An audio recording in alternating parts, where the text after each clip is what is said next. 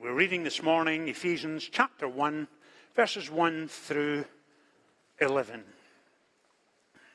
The Apostle Paul is writing to the church at Ephesus. He knows them and knows them well. And he's writing to encourage them to grow in their faith. And the passage which we're about to study this morning is one of the great passages of all Scripture. And so we're beginning at Ephesians chapter 1, at verse 1. And again, you'll find it page 1817 of the Church Bible. Paul, an apostle of Christ Jesus, by the will of God, to the saints in Ephesus, the faithful in Christ Jesus. Grace and peace to you from God our Father and the Lord Jesus Christ. Praise be to the God and Father of our Lord Jesus Christ, who has blessed us in the heavenly realms with every spiritual blessing in Christ. For he chose us in him before the creation of the world to be holy and blameless in his sight. In love, he predestines us to be adopted as his sons through Jesus Christ, in accordance with his pleasure and will, to the praise of his glorious grace, which he has freely given us in the one he loves. In him we have redemption through his blood, the forgiveness of sins, in accordance with the riches of God's grace that he lavished on us with all wisdom and understanding. And he made known to us the mystery of his will, according to his good pleasure, which he purposed in Christ, to be put into effect when the times will have reached their fulfillment, to bring all things in heaven and on earth together under one head, even Christ. In him we were also chosen, having been predestined according to the plan of him who works out everything in conformity with the purpose of his will. Now, there are several things you need to know about Ephesians. Number one, the epistle was written by the Apostle Paul around the year 60 to 62 AD. The Apostle Paul had been arrested for his faith. He was about to go on trial before Caesar, and that gives you the background of Paul. During his time of incarceration, he wrote several epistles, and they are called the prison epistles, quite simply because he's writing from a Roman prison cell. They are, of course, Ephesians, which we're about to study, followed by Colossians, Philippians, and Philemon. And he's using his time well, writing to others, encouraging and strengthening and equipping them to grow in their faith. And so that's the prison epistles. The next thing you need to know is this, that Paul was very familiar with the church in the city of Ephesus. He had first visited Ephesus around the year AD 50. He then went back to live in the city for 3 years, establishing the young church in Ephesus, watching it grow. So he had a great fondness and affection for the folks at Ephesus, and he knew them well.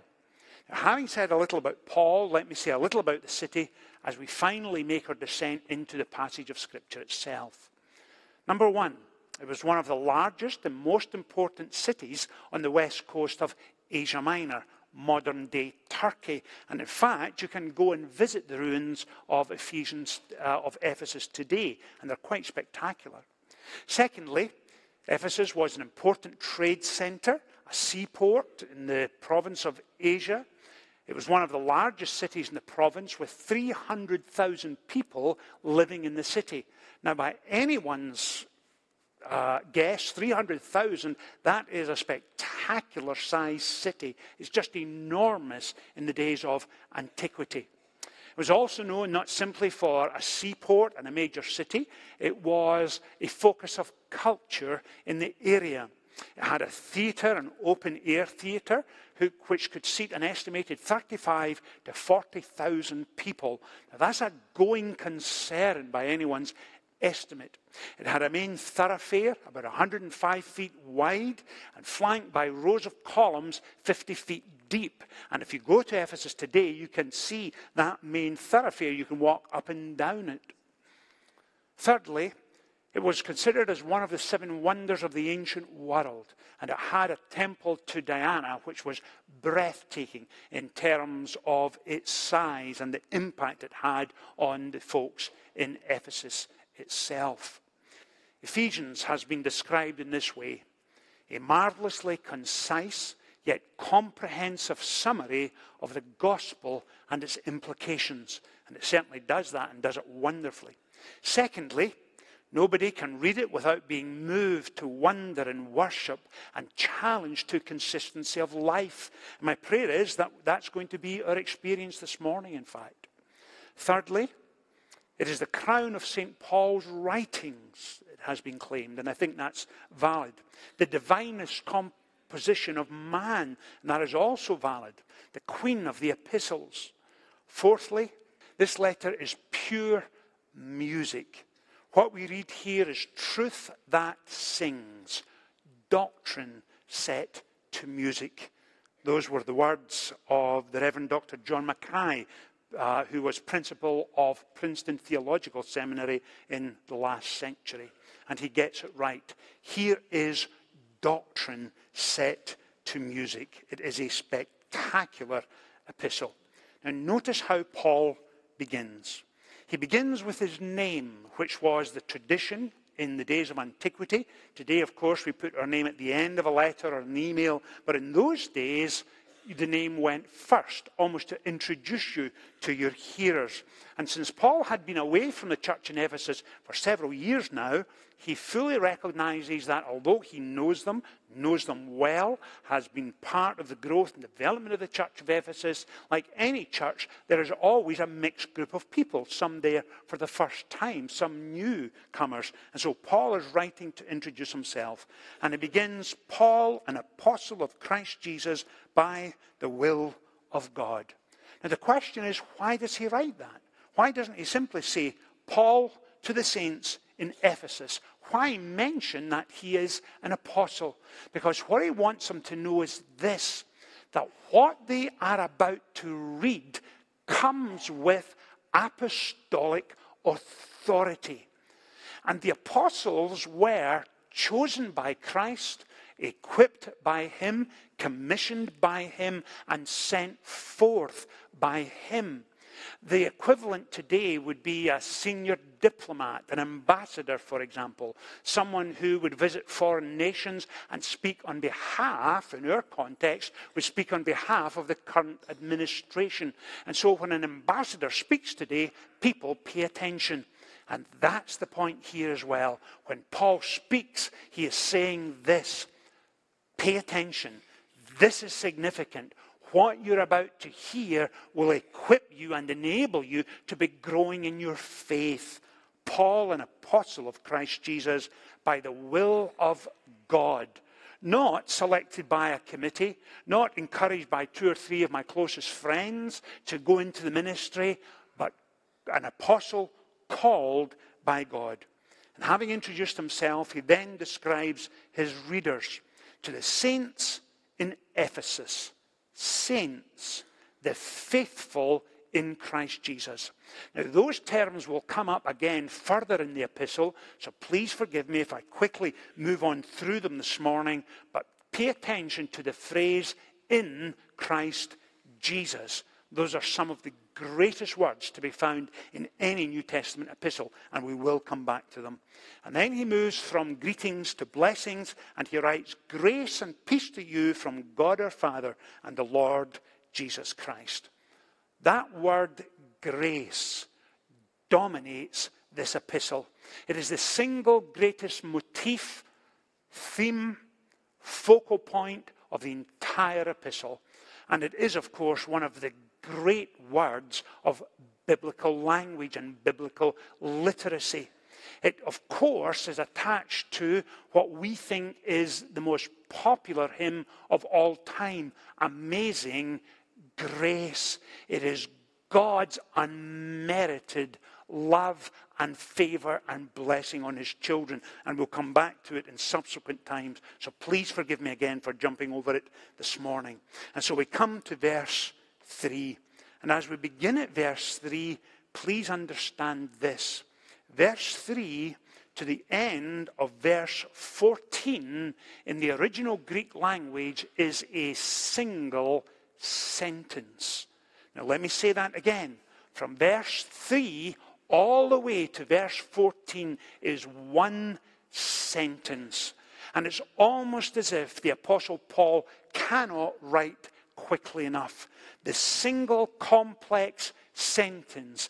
And as he writes, his mind is soaring heavenward, because Paul remembers what it was like on the road to Damascus when he met the risen Christ and he was transformed forever right there. And all that he had stood up against, all that he had fought against, the people he had hated, turned out to be loved by God. And now Paul himself was touched by the grace and love and mercy and goodness of God, and he would never be the same again. And I imagine all of that is running through Paul's mind as he's writing and writing and writing. And he's writing, of course, of the transforming love of God. He is lost in worship and wonder and praise. And notice how he begins. Praise be to the God and Father of our Lord Jesus Christ, who has blessed us in the heavenly realms. And here it comes, don't miss it, with every spiritual blessing in Christ. Notice what he says, every spiritual blessing. He's not saying that God from time to time thinks, well, they're having a tough day, maybe I should help them a little. He's saying the very opposite. He's saying, well, they're going through challenging times, they need someone to help them. The very opposite. He's saying he has given you every spiritual blessing. Every answered prayer, every forgiven sin, every moment when you were tempted to give up and wander from the things of God, here is the Spirit of God with his arm around you, drawing you back, drawing you into that deeper place. And when you are tempted to say, oh, I've had enough, he blesses us again. This past Thursday evening, I had been in Egypt for the best part of almost 9 days by that time. We had come back into the United States. We had landed, my son Michael was with me, we had landed at Houston, and we were tight for our time connecting to Greenville. We had about an hour and 15 minutes. And as we're standing at passport control, there are 300 people in front of us. And I'm looking at my boarding pass, and I'm looking at my watch, and I'm now down to 25 minutes. And I say to one of the passport control officers who's directing all the traffic, there are 40 booths, you can go through any of them. I say to her, excuse me, we've got about 25 minutes to make our flight. We have to get through passport control, pick up our bags, drop them on the transfer belt, go over 2 terminals in order to catch the Greenville flight, and it's the last one tonight. Is there any possibility you can help us and move us towards the front so we can get through in time to catch it? And she said, no, go and join the line. And I asked a second passport control officer and a third passport control officer, and the 3 of them said, no, we cannot help you. And we got through just in time to miss the flight. The next flight to Greenville was 24 hours later, and we had to stay overnight in Houston. And I had a funeral on Saturday morning, and I was not feeling at my best. I'd been flying for 18 hours, not waiting, not checking in, just in the air for 18 hours. And when the third officer said, no, go to the back of the line, I was ready for murdering someone by that stage. And I had to take a deep breath and say, now remember, you're a pastor, behave yourself, please don't strangle anyone or punch someone, just nice and easy. It did not feel that I had every blessing in Christ right there and then. It didn't feel it. But we're not called to live by feelings, we're called to live by faith. And we trust him. And notice what he goes on to say. For he chose us in him before the creation of the world to be holy and blameless in his sight. In love, he predestined us to be adopted as his sons through Jesus Christ. Now, some of you are already there ahead of me in your mind. And you're already thinking, Richard, what are you trying to tell us? When Paul writes, before the foundation of the world, God set his love and affection upon us, and we are the predestined, God's frozen chosen. Is that the Presbyterians? And the answer is yes. The passage tells us Paul was a Presbyterian. It is crystal clear. He focused on predestination. He delighted in these rich, foundational, doctrinal truths. This is doctrine set to music. And the question is this. Here is a young church, just about 10 years old, in one of the busiest, fastest growing cities in Asia Minor. A church who was impacting and influencing the city. A church that had something to say, was watching lives being transformed and renewed. And why does the Apostle Paul, in the midst of writing to them, get lost in wonder, love, and praise? Is he simply lost in terms of his mind and heart and soul? He's lost himself in a moment of worship? Absolutely. But was it the love of God that caused him to do that? Of course it was. But it's much deeper than that. And what Paul is telling us is this, that way, way, way back, before anything else was made, before the atom existed, God in his love and grace set his affection upon us. Upon us. Before anything else was made, he set his love and affection upon us. Last night I attended a wedding and I was simply sitting watching the wedding. Shelton was conducting the wedding. And Shelton he had the self-same experience as I often have. Because pastors, when there is a wedding here, we have the front row seat. And there was 300 or 400 people here.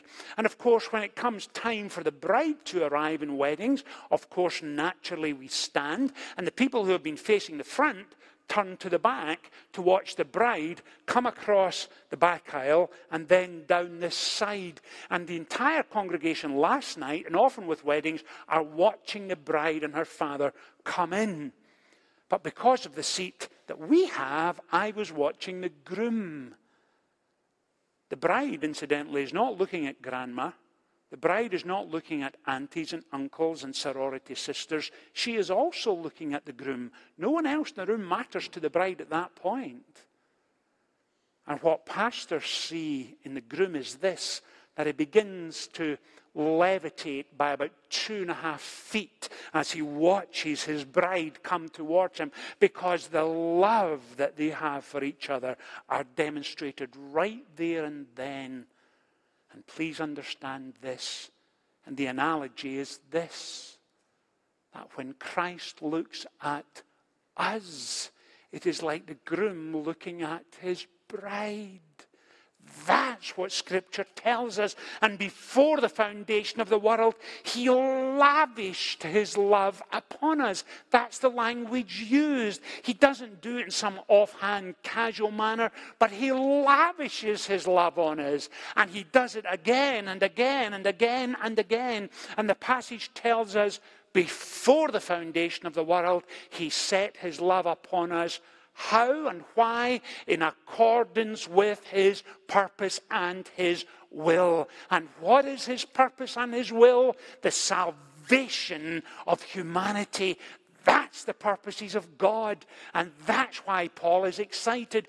That's why he can't contain himself. That's why it's pouring out on the paper as he is lost in wonder, love, and praise. All of that is going on. And please, please, please get this. And not only does he pour his love upon us, but he orchestrates and engineers our lives and brings us to that point when he reveals his grace to us.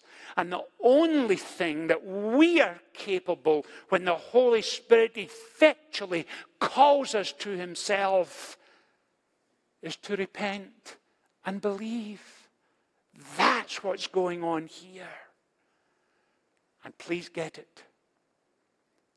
And I can only speak for myself, and I suspect you are exactly the same, that I have given God multiple reasons throughout my childhood and adult life to look at me and say, Richard, that's it. I'm done with you. I'm giving up with you. Don't even come near me again. And my sin is so real and so dreadful, he would have every justification in doing so. And yet he utterly refuses, and he will not abandon us to the circumstances of our lives. He will not abandon us to the pathology and disease and addiction and enslavement of sin, because he loves us. Most of us are familiar with the rhyme of 7 and 8-year-old girls when they pull a flower and they say, he loves me not, he loves me not. It's a wonderful thing when you're 7 or 8 years old, but it's not theological truth. It is not doctrine on fire, because doctrine that sings tells us this: he loves me, and he loves me, and he loves me, and he loves me, and he loves me. That's the gospel. That's why Paul is excited. That's why he begins with deep, profound theology as he's writing to this young church in Ephesus. And Paul does what he always does. The first half of the epistle is deep and wonderful and spectacular theological writing. And then he moves us to the applicable and to the outworking of our faith. But you can't go to the practical without grasping the enormity and the wonder of his love. And that's why he says, before the foundation of the world, you were mine, and I love you. Now, how do we begin to apply all of this? There comes moments in the life of any congregation where God begins to challenge us corporately and as individuals and say to us, I am ready to watch you fly. I love you, and I love you, and I love you, and you have no idea what I have in mind for you, but it's time to fly. It's time to become who you were created to be. And like that young church in Ephesus, we now find ourselves at the heart of a vibrant, growing city. A place where people are excited to be. And please don't misunderstand me when I say this. What is the greatest single need of our city today? Is it new schools for the growing population? Probably. Is it better traffic control so we can get in and around the city? Probably. Is it better health service? Probably. And there are so many things we do as a city, and we're so many that we'll need to expand our infrastructure if we're ever to keep up with the city. But I am absolutely convinced the greatest need of our city is a church committed to the gospel. A church where people are welcomed. A church where people are prayed for. A church who will impact and influence and shape the spiritual and moral standards of our city. A place where God is engaged with. A place where lives are transformed. A church that makes a difference. And over these next couple of weeks, as we get further and further into Ephesians, my prayer for each of us is this: that we will delight and be excited in all that God is doing and all that he is calling us to. Because when he opens chapter 4, and we'll get there in subsequent weeks, Paul says this: live a life worthy of the calling you have received. And I cannot wait to see what God is doing in our midst.